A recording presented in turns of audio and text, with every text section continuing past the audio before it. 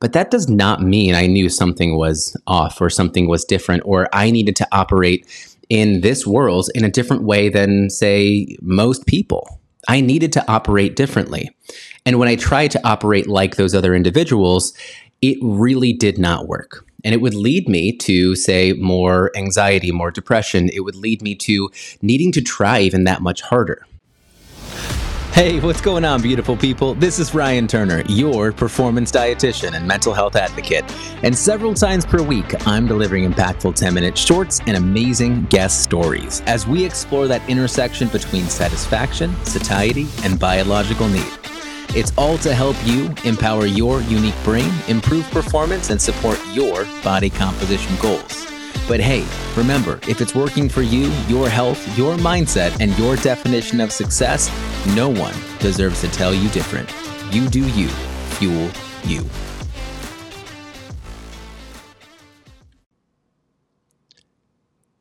It's a special month. Hey, I didn't even realize this, to be completely honest with you, but I felt that coming across this knowledge made it so necessary for me to just kind of hop on here and make sure that I am talking about this and just clearing my head. So I want you to stay with me and I want you to humor me. I want you to listen to this, whether you're on a walk somewhere, you're working out, whatever's going on. But if you've been with me for a while, you really know that there's been this larger message that I've been really working on to get across, and that is all about ADHD, right? Attention Deficit Hyperactivity Disorder.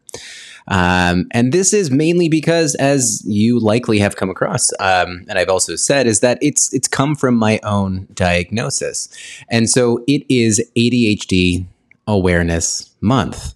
And so I wanted to make sure that hearing this, knowing this, I couldn't let another day go by without just talking about it, because I'll tell you why. You ready for this? The reason why I'm just hopping on and talking about this is because that's how the ADHD brain operates.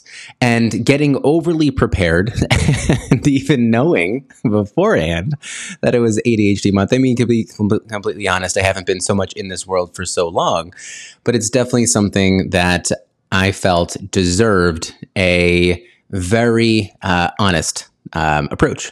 To be honest, too, I don't really run off of a ton of notes in a lot of my sessions, or rather, in my sessions or in these podcasts as well, as I use podcasts as mainly being able to elaborate on a larger message that I can't get across on, say, an Instagram infographic, or within a smaller message, maybe somewhere else that we're posting.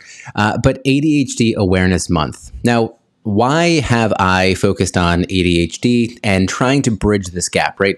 Brain nutrition meets sports nutrition, making sure that we bring in this special area of nutrition for individuals that need this support, because it's an underserved area. Now, there are many individuals that get support with, say, ADHD functioning, or rather, when we kind of look at this as executive functioning challenges, let's say planning, organization, motivation, all those kind of things, emotional regulation. There are going to be coaches out there that help individuals in those areas. And they're great. And to be honest, another kind of life coach or another dietitian or another, let's say even trainer, like they help people out that might end up having ADHD, undiagnosed ADHD, by planning the workout for them, giving them tips and strategies, the goals for the week, keeping them focused on what they should be achieving, making them feel good, helping with that emotional regulation. That's happening out there already. And of course, on the other end, there are individuals, there are high performers, there are people that are able to perform at their highest level by focusing on their nutrition and their training, and they are just given direction and they can just go ahead and do it. Now, I think what happens is that if you take an ADHD individual and you try and support them, a lot of times the support that they get can end up being mostly around can I say this? Can I say maybe the lowest common denominator, or the approach that maybe can keep them in this kind of like maintenance area, or just maybe not dropping into this survival area when things get really hard. So, there are goals that are given, there are tasks and tools that are used to make sure that people are able to, let's like quote unquote, level up and just make sure that they can kind of do their day to day. Now, there are individuals that maybe are able to do some of those things, maybe on their own. They've gotten help for it. And the support that I just mentioned might not be able to bring them to the level they want to. Maybe, maybe they want to run more. They want to get more active. So someone sets up or talks about how you run more, how you can become more active, how you can eat for proper, let's say just proper fueling to get your body up and out and do things, right? But that is not going to support someone who is going to have ADHD that is trying to finish a marathon. They do need more. So they need the strategy along with that sports nutrition education, that sports nutrition strategy that's necessary for them. And that lowest common denominator task and tool is not really going to serve them as much, right? If I'm telling someone that is looking to complete a marathon with ADHD, and I end up telling you, you know what, as long as you eat, as long as you just make sure that you block off your calendar and you eat something, you're going to be good. But you know what? If we need to take them to the next level, I got it. We got to block the calendar. We have to have that conversation. We have to leave room open to have that discussion, but they may need to fuel more. Or when they are, when they're feeling fullness, we can stop. And so we're teaching intuitive eating. But if we're focusing on sports nutrition, maybe protein needs to be higher. Maybe carbohydrate intake needs to be higher. And so we need to be able to push them more, but with an ADHD mindset. Does that make sense? And when we look at something like I always use this example. I use like David Goggins as like an example here, but that like no bullshit hard-nosed strategy of like, you make it happen. You do it regardless. You don't slow down. You just balls to the wall. Well, okay, I get it. But that message is not going to support the ADHD person. It might support the athlete. It can push them more. It can motivate them. But for the ADHD person, it's not going to help them as much. I hope I'm painting this picture a little bit more of kind of where I'm at and what I'm trying to focus on. And I will be successful in that. And you will listen to me be successful there too. And that's going to be amazing. But ADHD Awareness Month, I want to make sure that we're talking about this because I think, is it misconceptions? Is it myths? Is it strategies? Is it ways of kind of looking at ADHD that people maybe don't really understand what it really is? Well, the answer is yes, because there are so many myths out there. And to be honest, I just ended up coming across my diagnosis at the beginning of this year, but that does not mean I knew something was off or something was different or I needed to operate in this world in a different way than, say, most people. I needed to operate differently. And when I tried to operate like those other individuals, it really did not work. And it would lead me to, say, more anxiety, more depression. It would lead me to needing to try even that much harder. I'm going to look over here at my notes. And I want to make sure that I touch on a few things here because I was trying to think like what this meant. And if I had to wrap everything up into how I would talk about ADHD in an ADHD Awareness Month to help someone without ADHD understand it or connect with someone who does. It's kind of a mouthful, right? But I wrote this down. I said, it's not that you can't. It's just that making it can, getting you to actually get to that point, getting it done, is just that much harder and that much overwhelming. And the emotional toll that takes, the psychological strain that is placed on an individual when it becomes that hard because you're trying to get to the outcome that other people can do so much easier, you start to tell yourself certain things. I'm doing it wrong. I'm not as smart. I am stupid. I don't have the mental fortitude. I can't do these things. But really, we can. And it happens all the time. Some of the most successful individuals in the world have ADHD. And I think that's the hard thing, is that people talk about ADHD as this challenge. But when we see these individuals that are so successful and they've been able to manage things like their symptoms or harness it or work in the world in their own way, they become successful. And I'll touch on myself here. I've run multiple marathons. I've won multiple awards in sports. I've won, I built businesses, right? This business here, nutrition, my nutrition business, it's a 6-figure business. That's a successful business. I built a 6-figure business on the back of ADHD. The challenges that it took. Now, could I say that it was harder for me than someone else? Well, no. I think that there were some things that I placed myself well, and I was able to really succeed and kind of get there with maybe some help that someone else didn't. But I felt as if it's something that it definitely was a lot harder than maybe someone else, as I took on multiple business coaches, other dietitians as coaches, other people in the industry that maybe just they were entrepreneur coaches. They would give me the strategy. They would tell me what I could do. It is right here. This is a blueprint. Now, is every blueprint right? Is it always going to end up working for your specific business and your specific strategy? Well, no.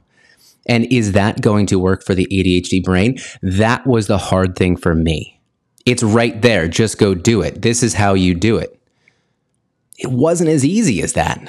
Why? Why wasn't it as easy? Well, it was something like task switching. It was being able to remain in the right mindset to get things done. It was being able to break things down into smaller tasks. It was the emotional regulation when things got difficult.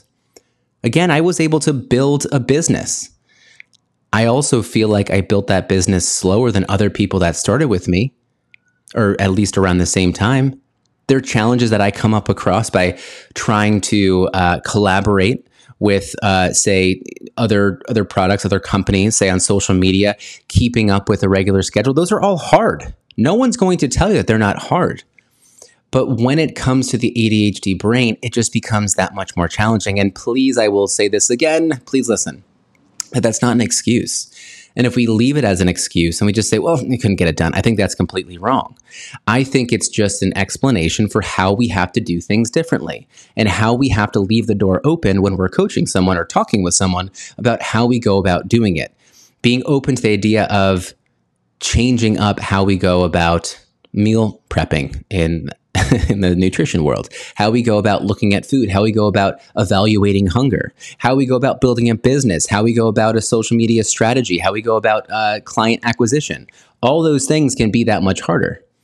It can be that much more draining. It can be that much more emotionally and psychologically straining. And that is something we have to deal with. Now, the world of people, I think that, again, the very successful people have ADHD. And actually, as I do this, I want to make sure I can kind of pull this up. Let me see. Can I do this? Are you still running? Let's take this. Let's check this out. Looks like it's still going good. So we still have this, right? Now, let me just make sure. I want to give you a list of, let's say, individuals with ADHD. So Simone Biles, we'll go to other ones here. There's a list of people that just, I feel like, well, I don't know. That's not really fair, right? Terry Bradshaw, Jim Carrey, James Carville, Carrie Underwood, Emma Watson, will.i.am, Liv Tyler, Britney Spears, Channing Tatum, Will Smith, Michael Phelps, Ty Pennington, Adam Levine, Michael Jordan, Paris Hilton, Ryan Gosling, Bill Gates. The list goes on and on. There's so many individuals that we know in our world. I mean, this list is just continuing to go. Ryan Gosling, apparently, I already said those, right? So they're all there. But anyway, we have many individuals in our world that have struggled with ADHD, but they've found ways to overcome it. And I think in the sports world, why it ends up being so easy, especially when we're younger, is that we have the organization that we're just put into. We're told what to do. We have the exercise, we have the movement, we have everything that's actually helping our brain out just a little bit more.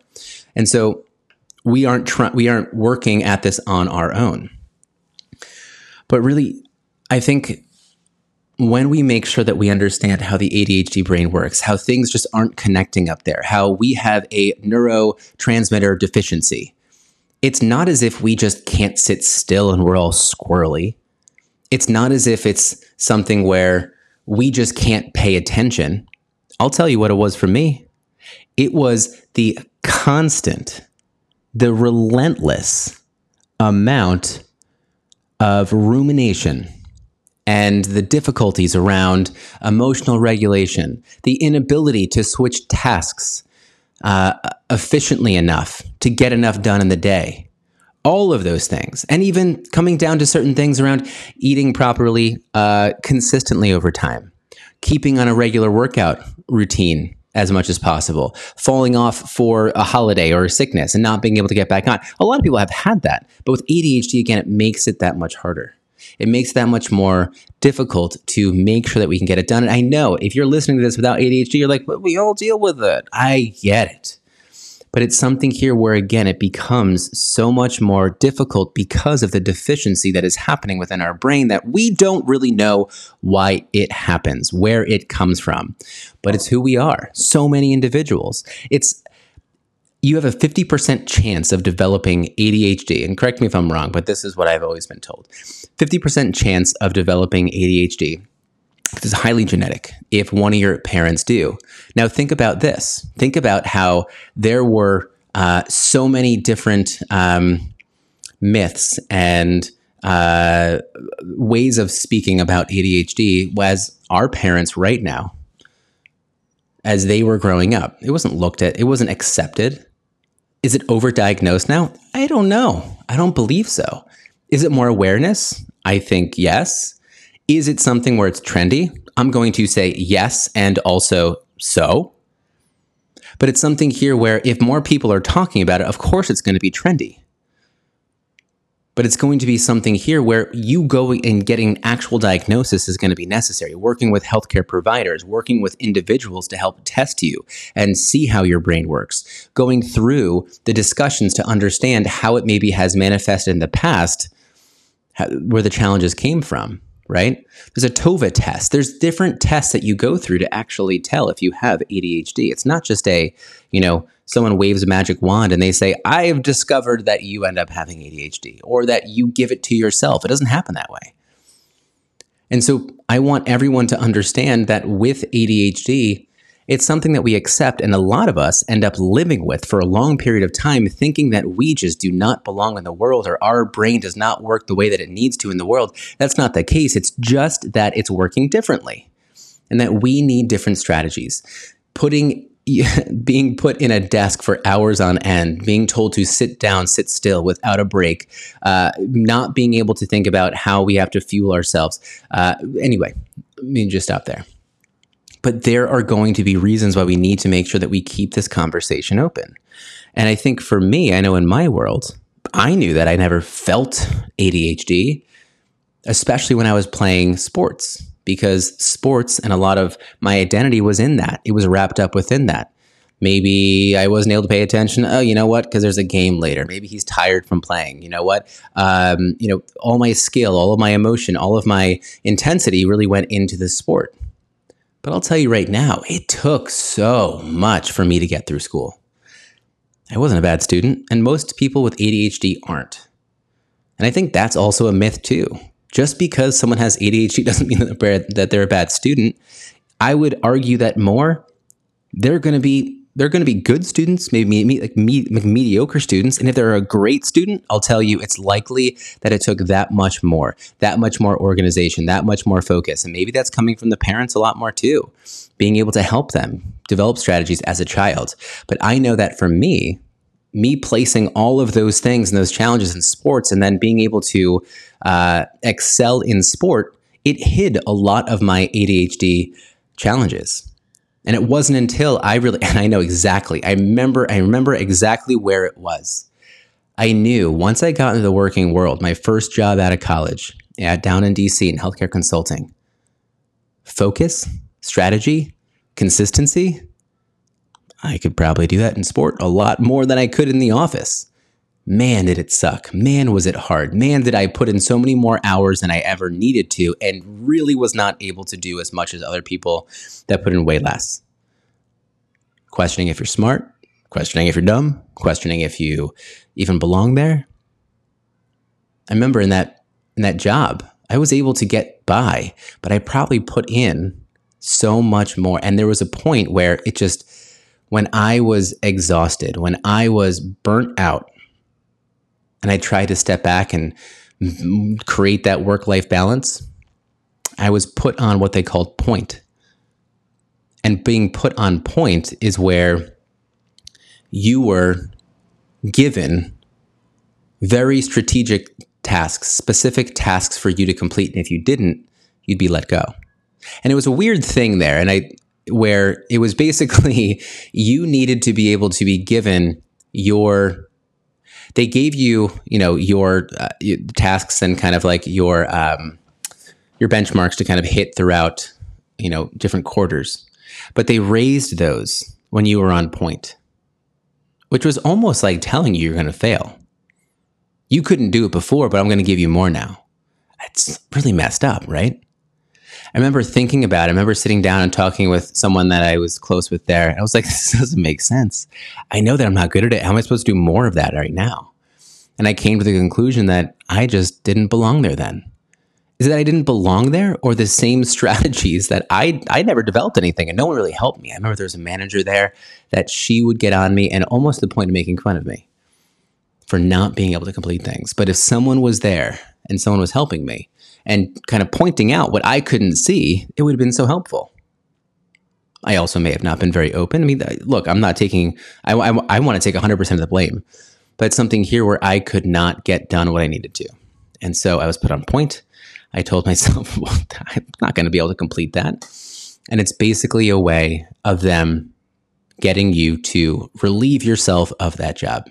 Because if they fire you, well, they're going to then need to pay you benefits, possibly. Outside of that, they're going to have to pay you a severance. They didn't want to do that there.